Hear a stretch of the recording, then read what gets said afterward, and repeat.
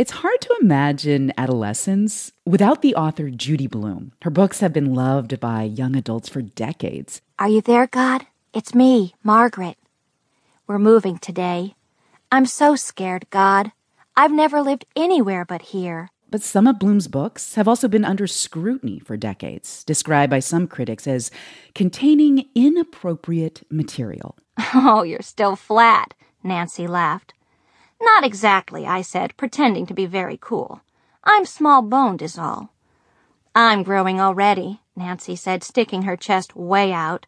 In a few years, I'm going to look like one of those girls in Playboy. Are You There, God? It's Me, Margaret, was published in 1970.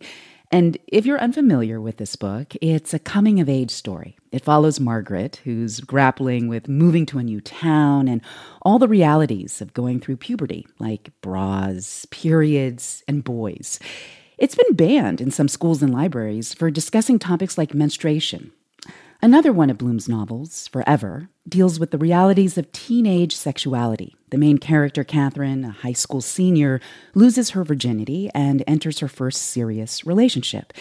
It's one of the few books that Blume did not write specifically for children and preteens. Her intended audience was teenagers, and it has been repeatedly banned since its release in 1975 due to what some call inappropriate sexual content. Blume's 1973 book, Deenie, was also banned for discussing sexuality, including brief references to masturbation. Those are just 3 of 5 Judy Blume titles on the American Library Association's list of the 100 most frequently challenged books of the 1990s. I felt so alone and dejected, and people were coming after me and coming after my books. My colleague Mary Louise Kelly spoke with Blume about Judy Blume Forever, a new documentary about the author's life, streaming on Amazon Prime starting April 21st. In it, Blume discusses the criticism and hatred that she and her work have received. The 70s was a very good time for people who were writing books, for kids who were reading books. I could bring wonderful books home to my own kids who were that age in the 70s. And then all of a sudden in the 80s, everything changed.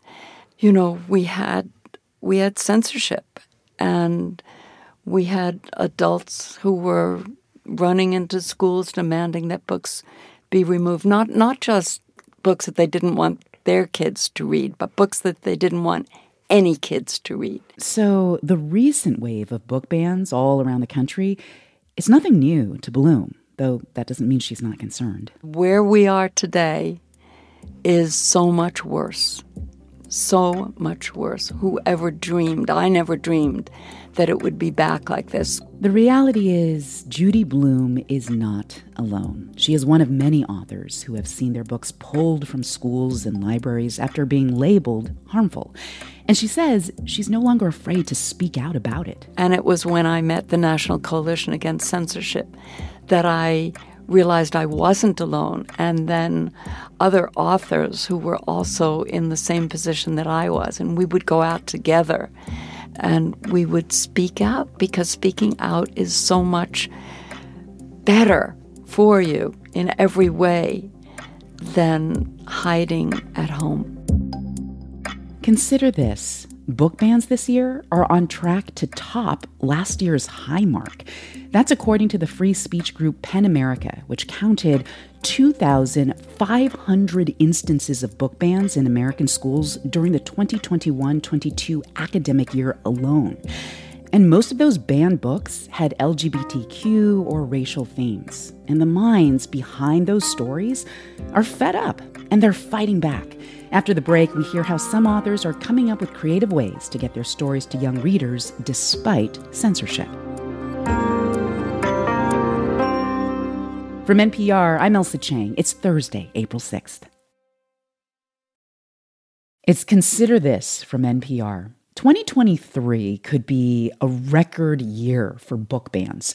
And as more and more books are challenged or outright banned from public libraries and schools, That all has an impact on sales of those books. Some titles have seen a spike in sales after a ban. That was the case after the Holocaust graphic novel Maus was recently removed from the 8th grade curriculum in one Tennessee school district.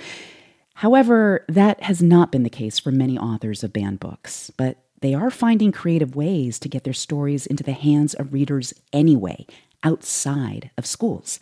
NPR's Tovia Smith has more. It's hard to overstate how quickly a school ban can bring an unhappy ending to the shelf life of a book. This is one case where that old line that there's no such thing as bad publicity is more the exception than the rule. I get a lot of oh, your book's been banned. Congratulations, it's going to be a bestseller now. But that's not what happens to 999 out of 1,000 books. Ilana K. Arnold saw several of her books, like Red Hood and What Girls Are Made Of, banned for sexually explicit scenes that critics call pornography. She calls that a gross misrepresentation, but her book sales plummeted. It's a huge hit. And I think because in a library, kids can stumble across something they didn't know they needed until they picked it up and read it.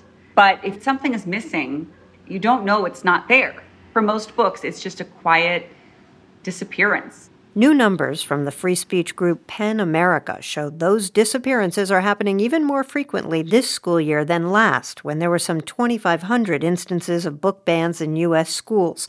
Most of those books were race and LGBTQ related. It's why many people are now taking it upon themselves to get those books back where young readers will see them outside of school. This is my favorite series ever. A new banned book nook recently opened inside a Ben & Jerry's ice cream shop in Melbourne, Florida, lending out about 150 books on day one. It was set up by Florida teacher Adam Tritt and the group he started, Foundation 451, after he was ordered to remove banned books from his classroom in nearby Palm Bay. My reaction was, no, I cannot allow this to happen. If a kid needs this book, we want them to have it. Tritt has already lent or given away nearly 2,000 banned books at a flower shop, street fairs, rallies, and road races. It's been a lifeline, he says. One family came in with a trans teenager and picked up This Book is Gay and just cried. And their father held them, and they both just thanked us so much. They didn't know this book existed. Hi. How are you? Thais Perkins, who owns Reverie Books in Austin, Texas, is one of many booksellers also giving books away. She covers some of the cost herself and raises the rest. On a whim, I put on Twitter, hey, is anybody feeling extra Christmassy? And I woke up in the morning with $1,400 in an account. Around the nation, there's a growing number of similar giveaways, pop-up libraries, little free libraries packed with banned books, and even a banned bookmobile. Chris Finnan heads the National Coalition Against Censorship. What we are beginning to see after a year and a half of really kind of being back on our heels is that the opposition is growing, that the other side is overreaching, and it's making people mad, and they're getting active. Including students themselves. What really got to me was two books that completely transformed my life were suddenly on a banned book list. And it kind of felt like a stab to the gut. 18-year-old high school senior Oliver Sterlin from St. George, Utah, says a school librarian recommended the books to him when he was struggling with his sexuality and fighting thoughts of suicide. Now he's raising money to slip books like those into little free libraries all over town. If I can give one kid a book that helps that kid, that lets them know that they're not alone, that would make everything worth it. Of course, tech-savvy kids who know the banned book they want can also find it online. So if we search The Bluest Eye, which has recently been banned in Florida. It takes 16-year-old Elle Meltretter from Florida about a nanosecond on Google to find a pirated copy of Toni Morrison's debut novel. Right here. There it is. Yeah. You can say you ban books all you want, but you can never really ban them because they're everywhere. Banned books are also available legally through library apps and, for example, from the Brooklyn Public Library's Books Unbanned program that's now lending to teens anywhere in the nation. Heather Hall from Oklahoma says she's thrilled that her 12-year-old daughter, who's exploring her sexuality, can access not only books, but also a librarian who can talk with her freely. She was so encouraging and so sweet to her. It's just been really huge to have access to the conversations with adults that are very accepting.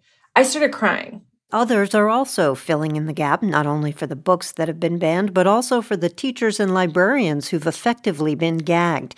Heather Fleming's Missouri nonprofit has distributed thousands of free banned books. She recently started including a kind of curriculum with shipments of Nicole Hannah-Jones's book, The 1619 Project, that explores slavery and racism in America. We owe it to our kids to give them all the tools that they need in order to be full citizens of America. And so we're just hoping to continue to build even more. It hasn't gone unnoticed by groups demanding book bans that the more books are pulled from school shelves, the more they pop up elsewhere, like a game of whack-a-mole. 100% it concerns me. I think it's so messed up that so many people want to show children all this explicit graphic content. But Tiffany Justice, co-founder of Moms for Liberty, says the group's singular focus is controlling books in schools where kids can't avoid them.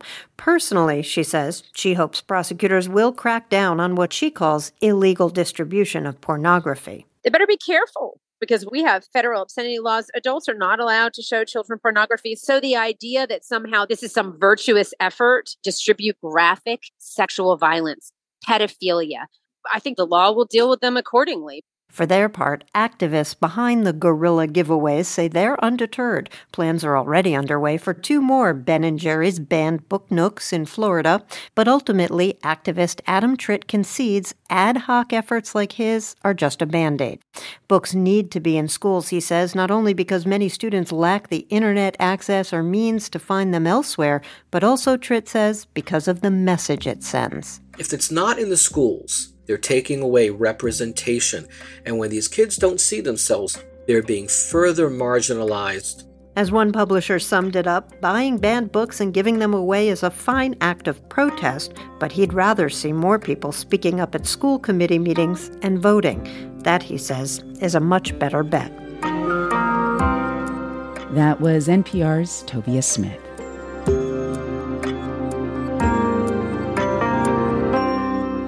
It's Consider This from NPR. I'm Elsa Chang.